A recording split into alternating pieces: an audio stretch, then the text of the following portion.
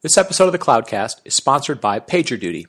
Folks, if you work in IT ops, IT administration, you've got to know PagerDuty. PagerDuty eliminates the noise, chaos, and manual processes across the entire incident lifecycle. All the stuff that keeps you up at night, all the stuff that's complicated when applications fail and networks fail. And let's be honest, it happens. So PagerDuty is trusted by companies like Etsy, Nike, and GitHub, and a whole bunch of other companies that you guys know and trust on the internet. So to sign up for a free 30-day trial, visit www.pagerduty.com. And now, on to the show.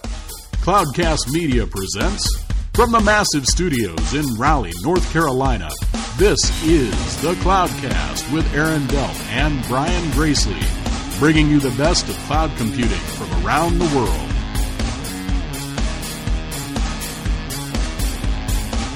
Good morning, good evening, wherever you are, and welcome back to the Cloudcast, coming to you live from Raleigh, North Carolina. And as we've been talking about, we're kind of shifting the show.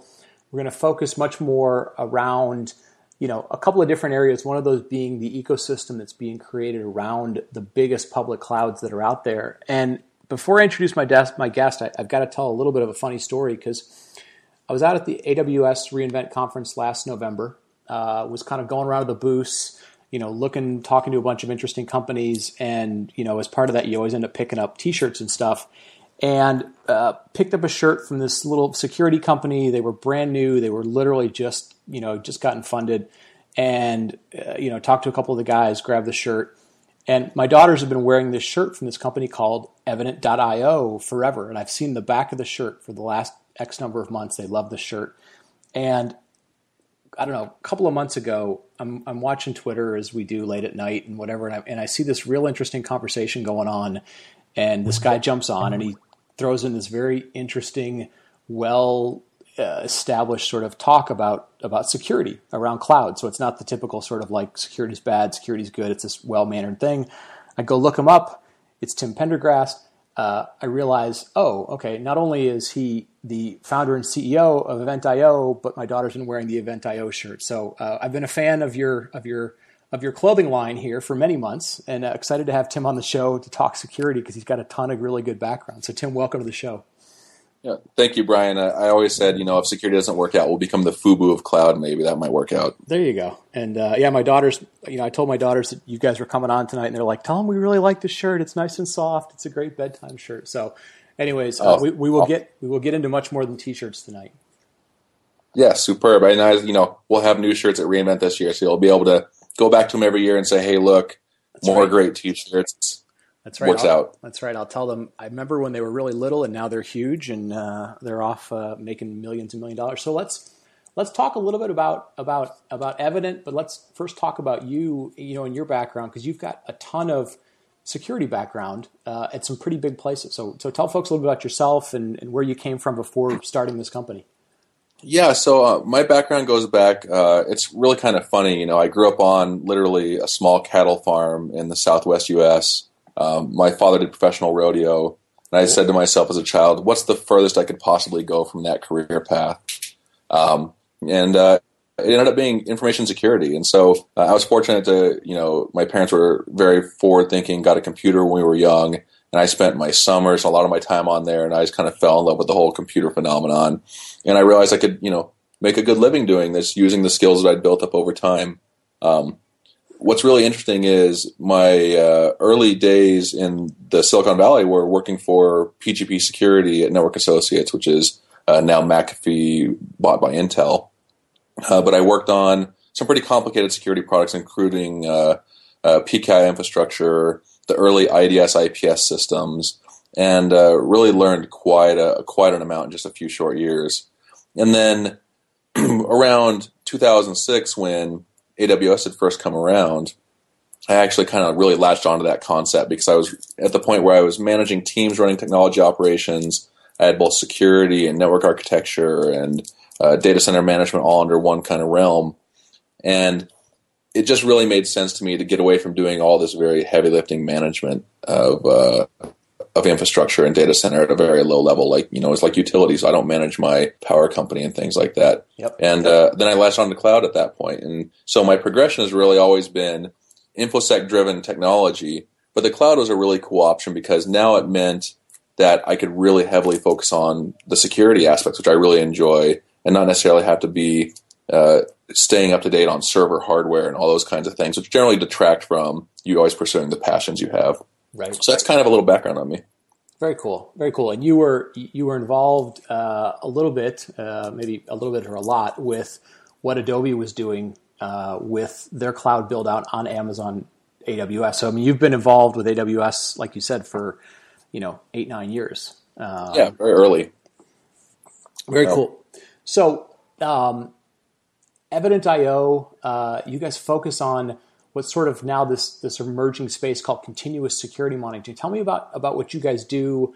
How broad is that? And I guess the big question is not only what do you guys do, but let's eventually sort of talk about, what does security mean in a public cloud, sort of the shared thing between the company who owns the infrastructure, their customers, and then companies like you guys that are helping do security. Yeah, sure. I'm going to take a step back and give about a minute of background on this and how we got to starting Evident was we were at Adobe, and my team specifically was in charge of cloud architecture and security for this move to public cloud. And it was really kind of an early swan song story for Amazon because Adobe is a company that had a lot of data center investment, that had really bright software engineers, a great creative team, and they saw an opportunity.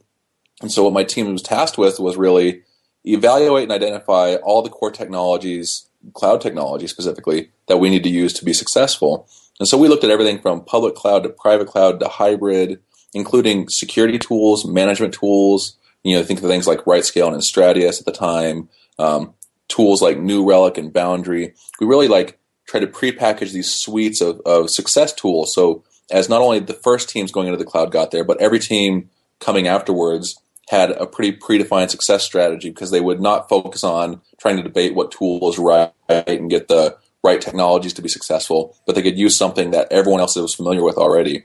So by adopting best-in-breed tools, we saw this great uptake in just the DevOps philosophy where we rapidly delivered innovation and creative experiences to users. What kind of became troublesome for us was it was so successful that we couldn't keep up on the security side of things. And so my co-founder and I were both at Adobe. He was my security architect on the team, and his job was really make sure these teams use the public cloud as securely as possible so our user data is always safe and handled in a responsible way. And so we had these great frameworks in place, but as dozens of teams started using Amazon across significant number of Amazon accounts, we really lost visibility into what was happening, and we couldn't react. We couldn't be proactive. We ended up being reactive basically all the time. So what it told us was, even with our knowledge of the security industry and the tools that we had, we couldn't keep pace with the adoption of public cloud technology. It was just too fast and enabled too rapid a delivery. And the industry hadn't really thought of the next step for security. So that's where we spent our time, was departing Adobe, building a next-gen tool that was really set to match pace with the DevOps movement, the rapid feature delivery that customers are demanding of big enterprise and startups today. And that means you have to move into this area that we called continuous security monitoring. And what that means is you have to create a tool that doesn't require someone to sit in front of it and push a button and review the results.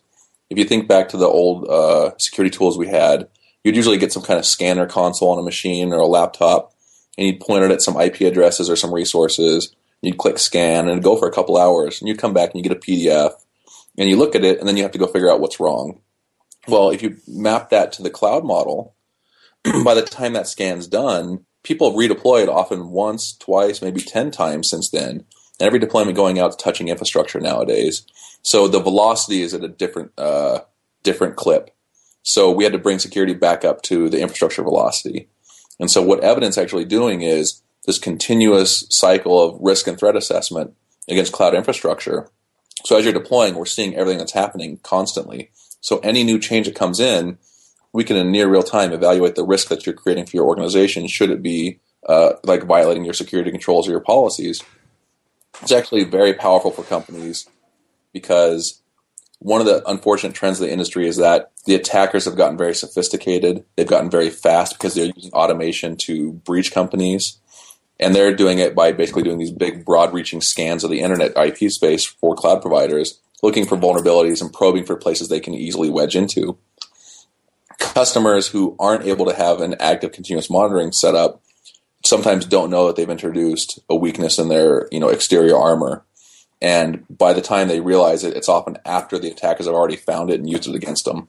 So that's really the reason and justification for the continuous security emergence we're seeing in the industry. And we were pretty proud to be one of the first organizations to come out with a product that really helped customers solve that problem. Yeah, no, it makes total sense. And when you put it in the context, you think about kind of what's going on, who's using things like AWS. In a lot of cases, it's development groups that in the past had leveraged IT. Maybe they liked it, maybe they didn't, but IT would have had some security element to it.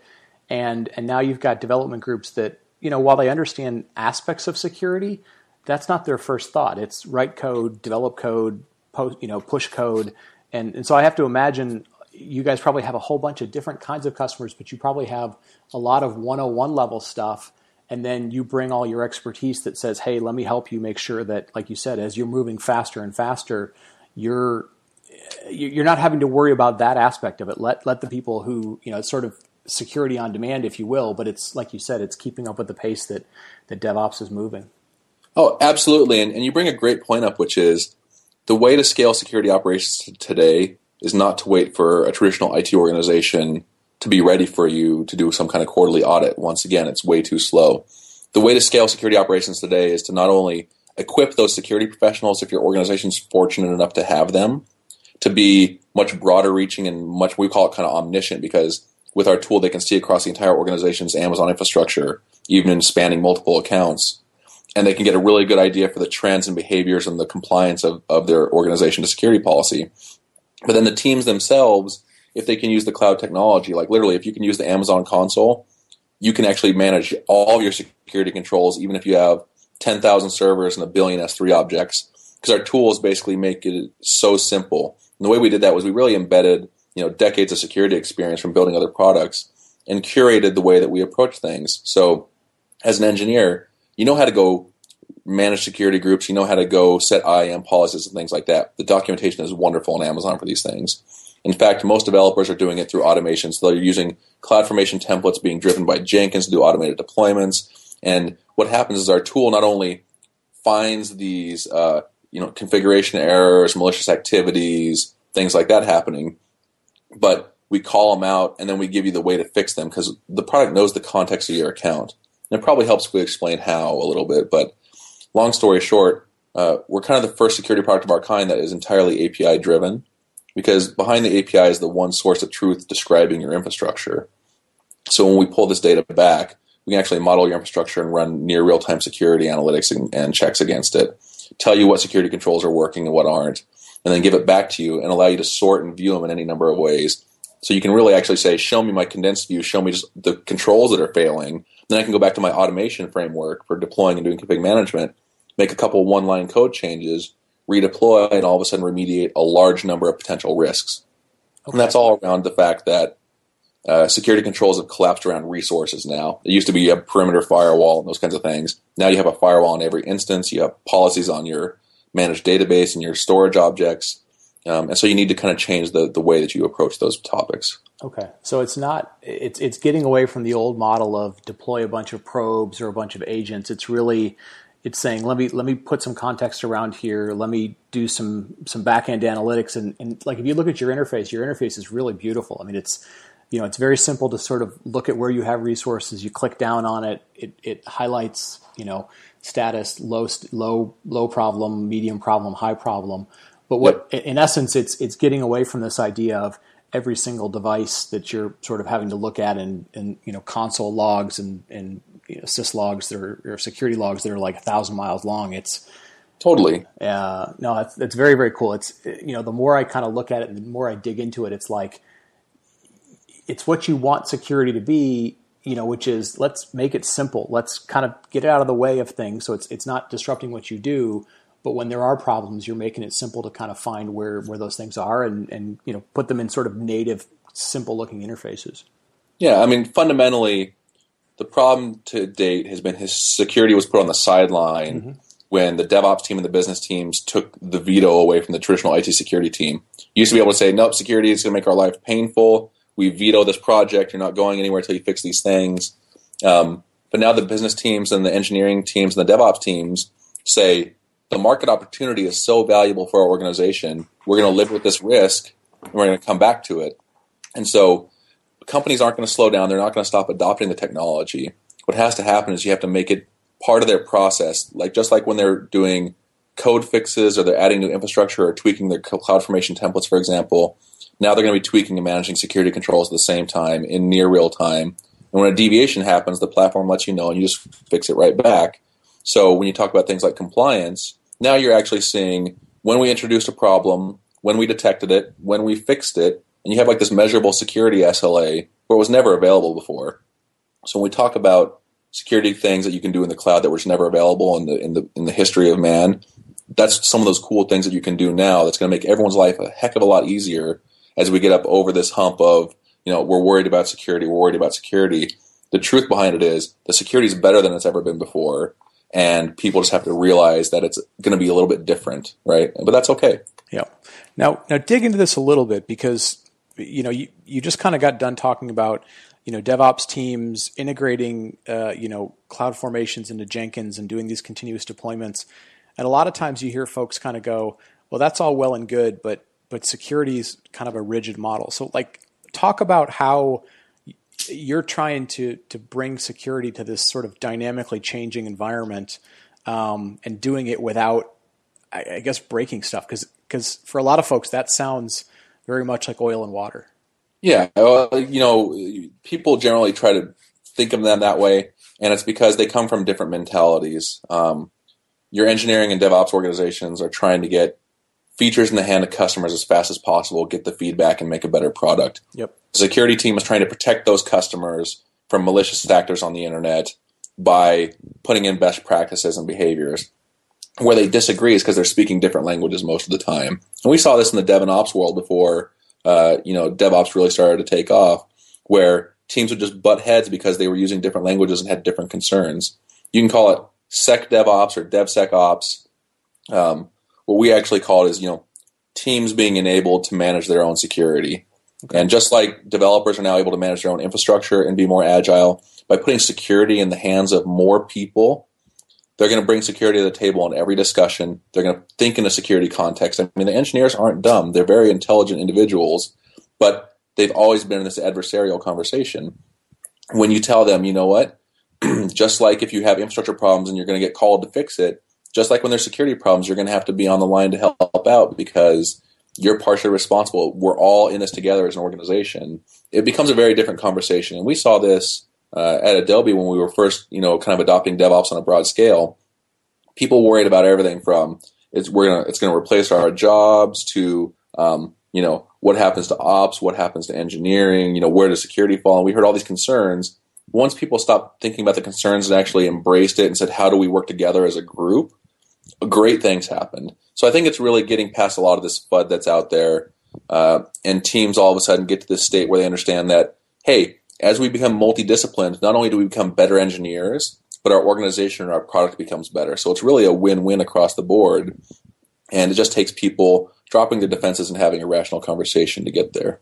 Okay, so it's really kind of a little bit about transparency, a little bit about education, and to a certain extent, one of the ways to make this happen is you've got to make the tools or the environment easy enough that they don't feel like a burden to engage and to include in your environments and so forth. I have to imagine. Absolutely. I mean, part of the design decision that went into us being an agentless platform and being low friction. I mean, literally, when we were done, the way it stands today is you can set up the evidence security platform and have your global risk and threat assessment for your total Amazon infrastructure in less than 5 minutes. So that's important for someone, especially in a DevOps position, because in a day they've got 100 things to do and they can't spend 24, 48 hours, 6 weeks, 6 months doing evaluations and testing and performance analysis, rolling out agents, these kinds of things. That legacy mentality impedes their ability to get their job done. Yep. What you want to do is you want to create enabling tools that help them get their job done better without creating burden and giving them the opportunity to sleep at night, which is something I would have greatly appreciated had a tool like this existed. Yep. Because you know that in the event something happens, you kind of have your automated watchdog there, and it's going to reach out and grab you in the event that you need to respond to something. You don't have to go to sleep worrying in case did I miss something? Is something happening when I'm sleeping? It really is just a better quality of life for the engineer. Yep. And I have to imagine because it it's built around what like you said, it's built around APIs. It also has the flexibility then if you want to integrate it with other tools. So you want to use a PagerDuty or any other tool that you can link into an API and it's going to send off alerts or something to an ops team or very cool. Totally. And part of that is, we wanted to design and build and deliver a best-of-breed security product as a service. Yep. And we want to embrace, like everyone else, best-in-breed services to connect with our customers. So when we're going to send alerts out to you, it's going out through PagerDuty.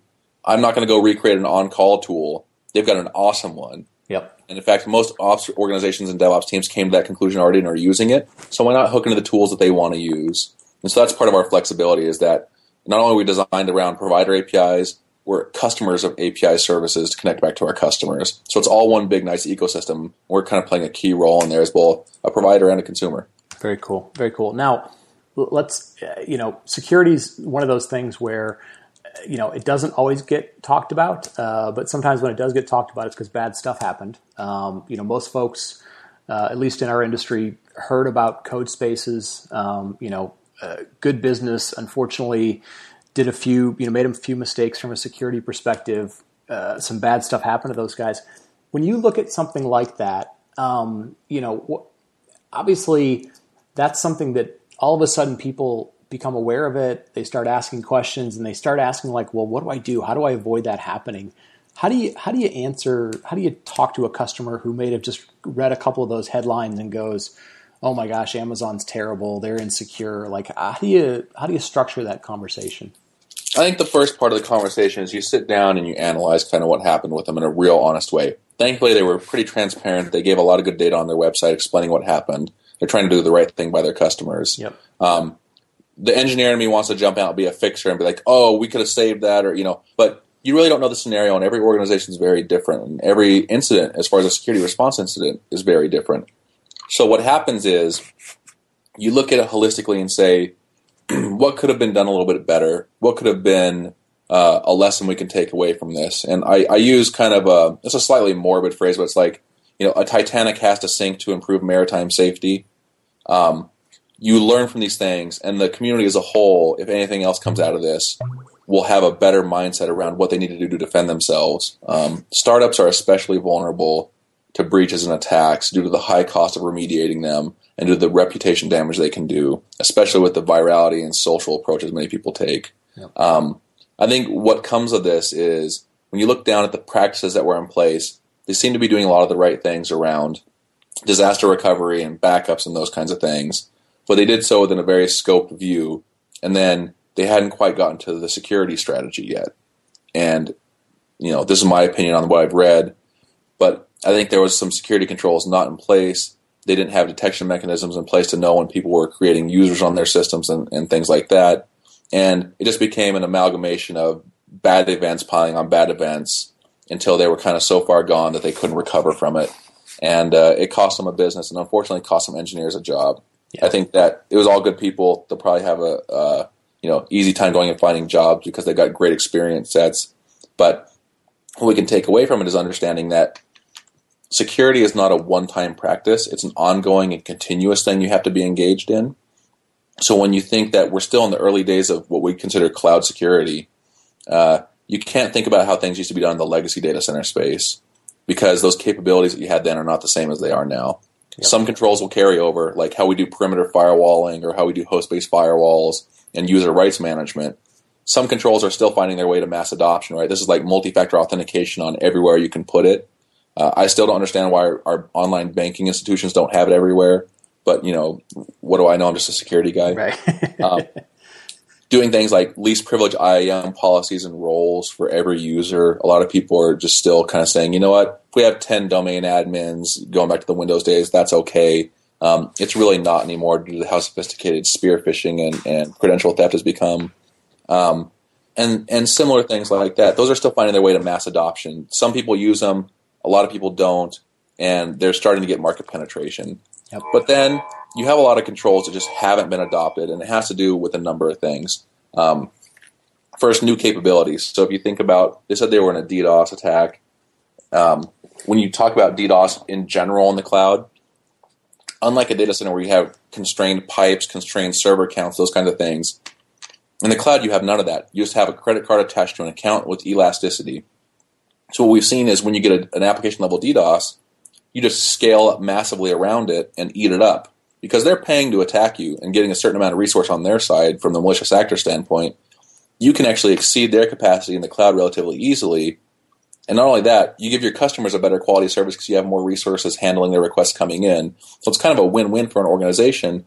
And once again, when you talk about quality of life, you don't have an engineer sitting there trying to fight it for 60 or 80 hours. You have them scale up and then an hour to start watching monitoring and go back to their business. So when you talk about the things we learn, I think it's awakening for people to say, you know what, they did some best practice things that were maybe legacy best practices, but they hadn't embraced the next generation best practices and become proactive in the way they were managing security. And a lot of organizations are coming to that realization today. And it's because they've gone through the DevOps process, they've learned about continuous delivery and integration and the value and the pain it can bring, and they're seeing that same philosophy applied to security as a really good way to a better place than the way they've been before. Yep. And I think that's kind of a good assessment of it. Yeah. No, and I think, the other thing that people ought to take away from this is, and again, like you said, nobody knows all the details of what happened with these guys. But I mean, CodeSpaces was a company that had been in business for a number of years. This wasn't like, hey, we just spun up 100 Amazon instances and we screwed something up and somebody took us out of business. Like these guys had been in business. I'm sure over the years they had done various security assessments, and people, they kind of have to realize, like, the pace of business is changing. Like you said, the attack vectors are changing. And more importantly, I'm sure over time they've had turnover in people, and people tend not to document stuff. People change. So I think people need to start getting into the mindset of it's like, security isn't when I buy something from my security vendor. It is an ongoing thing. It is an ongoing kind of evaluation. You have to be keeping up with what's going on. And like you said, hopefully this is, isn't just an unfortunate incident. It's an incident where people look at it and go, okay, what can I learn from it, and hopefully get better at it and stuff. So, oh, for sure. And I think one thing that's important with what you said is when you talk about security vendors kind of dropping things in your lap and then you having to manage them, we see that as like a historical trend. I think what we're going to see going forward, just like you see with Chef and Puppet and config management companies that are doing a great job of engaging customers, the next generation of security companies are going to be very customer focused, because what you need is a security partner and not a security vendor, right? And that's the fundamental difference. And that's one of the things that we set out to actually operate and do, because we were those security guys on the other side of the equation, and we hated that behavior. And in this highly connected society, you're not only going to have them as a customer today, but you're going to have them as a coworker tomorrow at your next job, and you're going to have them as a friend at a barbecue the next week, because we all run in the same circles, we all have the same interests, and it just pays for us to like not only just be nice to each other, but help each other out, because it really does help, our entire workforce and our entire technology industry. Yeah, no, absolutely. So one last question, because we're gonna kind of wrap it up, and I want to let you go. But this has been good. So, a lot of companies will talk about AWS. Offer, beyond just the services they offer, infrastructure as a service or cloud formations, but they're beginning to kind of offer, add-on kind of tools like a monitoring or something. You guys obviously are a little bit biased because you provide a service in the ecosystem, but talk a little bit just from a security perspective about, as people are thinking about, do I use all the native tools from the same vendor, or do I consider third parties? Like, what are the pros and cons people need to consider in terms of, what infrastructure that external tool is using, where they keep their data, where's a good place to have separation between sort of operations and security monitoring? What's your thinking around that space?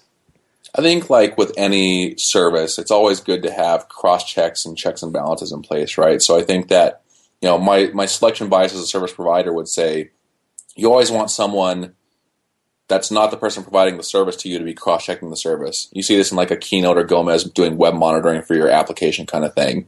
But on the same side, Amazon's got some great toolkits. They're building some great products and services, and it helps people be very agile and accelerate their development by leveraging them. So I think where you can, you use the tools they have, but as you become more advanced and you get into more complex situations, you need to leverage the external marketplace, because they're delivering solutions that are going to solve broader problems and bring more advanced capabilities than the provider's level of sophistication is going to bring by default. Yeah. No, I think that makes good sense, and I think from the little bit of conversations I've had with AWS about it, I think they feel like they owe their customers some basic entry level stuff, but they're not trying to block the innovation that's happening around the ecosystem to allow folks to bring expertise or to go after certain problems and so forth. So I think right now it feels like a pretty good balance between the two. Yeah, and I think that's part of the story of their success, and I think that Google and IBM SoftLayer and Rackspace and Azure are all learning that lesson as well. So I think it's going to be good for the industry because it creates a very rich ecosystem of partners that help companies use the best-of-breed cloud service and technologies in the best-of-breed way. Yep. No, very, very cool. So, well, listen, man, for folks that want to learn more about Evident, obviously you can go to your website. You guys have a cool, 2-week free trial thing. But where are you guys speaking? What events are you kind of at? What's a good way for people to kind of learn more about you guys or engage with you? Oh, absolutely. So we're going to be at the Amazon New York Summit on July 10th. So we're going to have a booth there. Please stop by and check it out. Awesome free T-shirts like Brian mentioned before. We'll be at reInvent again this year. Absolutely. In fact, we've got a couple of talks submitted, so we hope to be bringing some security knowledge to the audience there. And then keep an eye on meetup groups. We're hitting a lot of the AWS meetup groups to spread the message of security and really help people get the best out of the platform and basically have the safest possible cloud computing experience they can, because that's never a bad thing. So yeah, absolutely. Practice safe computing. So totally. Well, listen, man, thank you so much for coming on tonight. Really appreciate it. Aaron, I'll be back next couple of shows, folks. And as always, tell a friend if you like the show. Leave us a review on iTunes. You can always follow us on Twitter at the Cloudcast.net or on the web at thecloudcast.net for links to the show and all the social media stuff. So, Tim, thanks again for being on tonight. Good conversation. And folks, have a great weekend.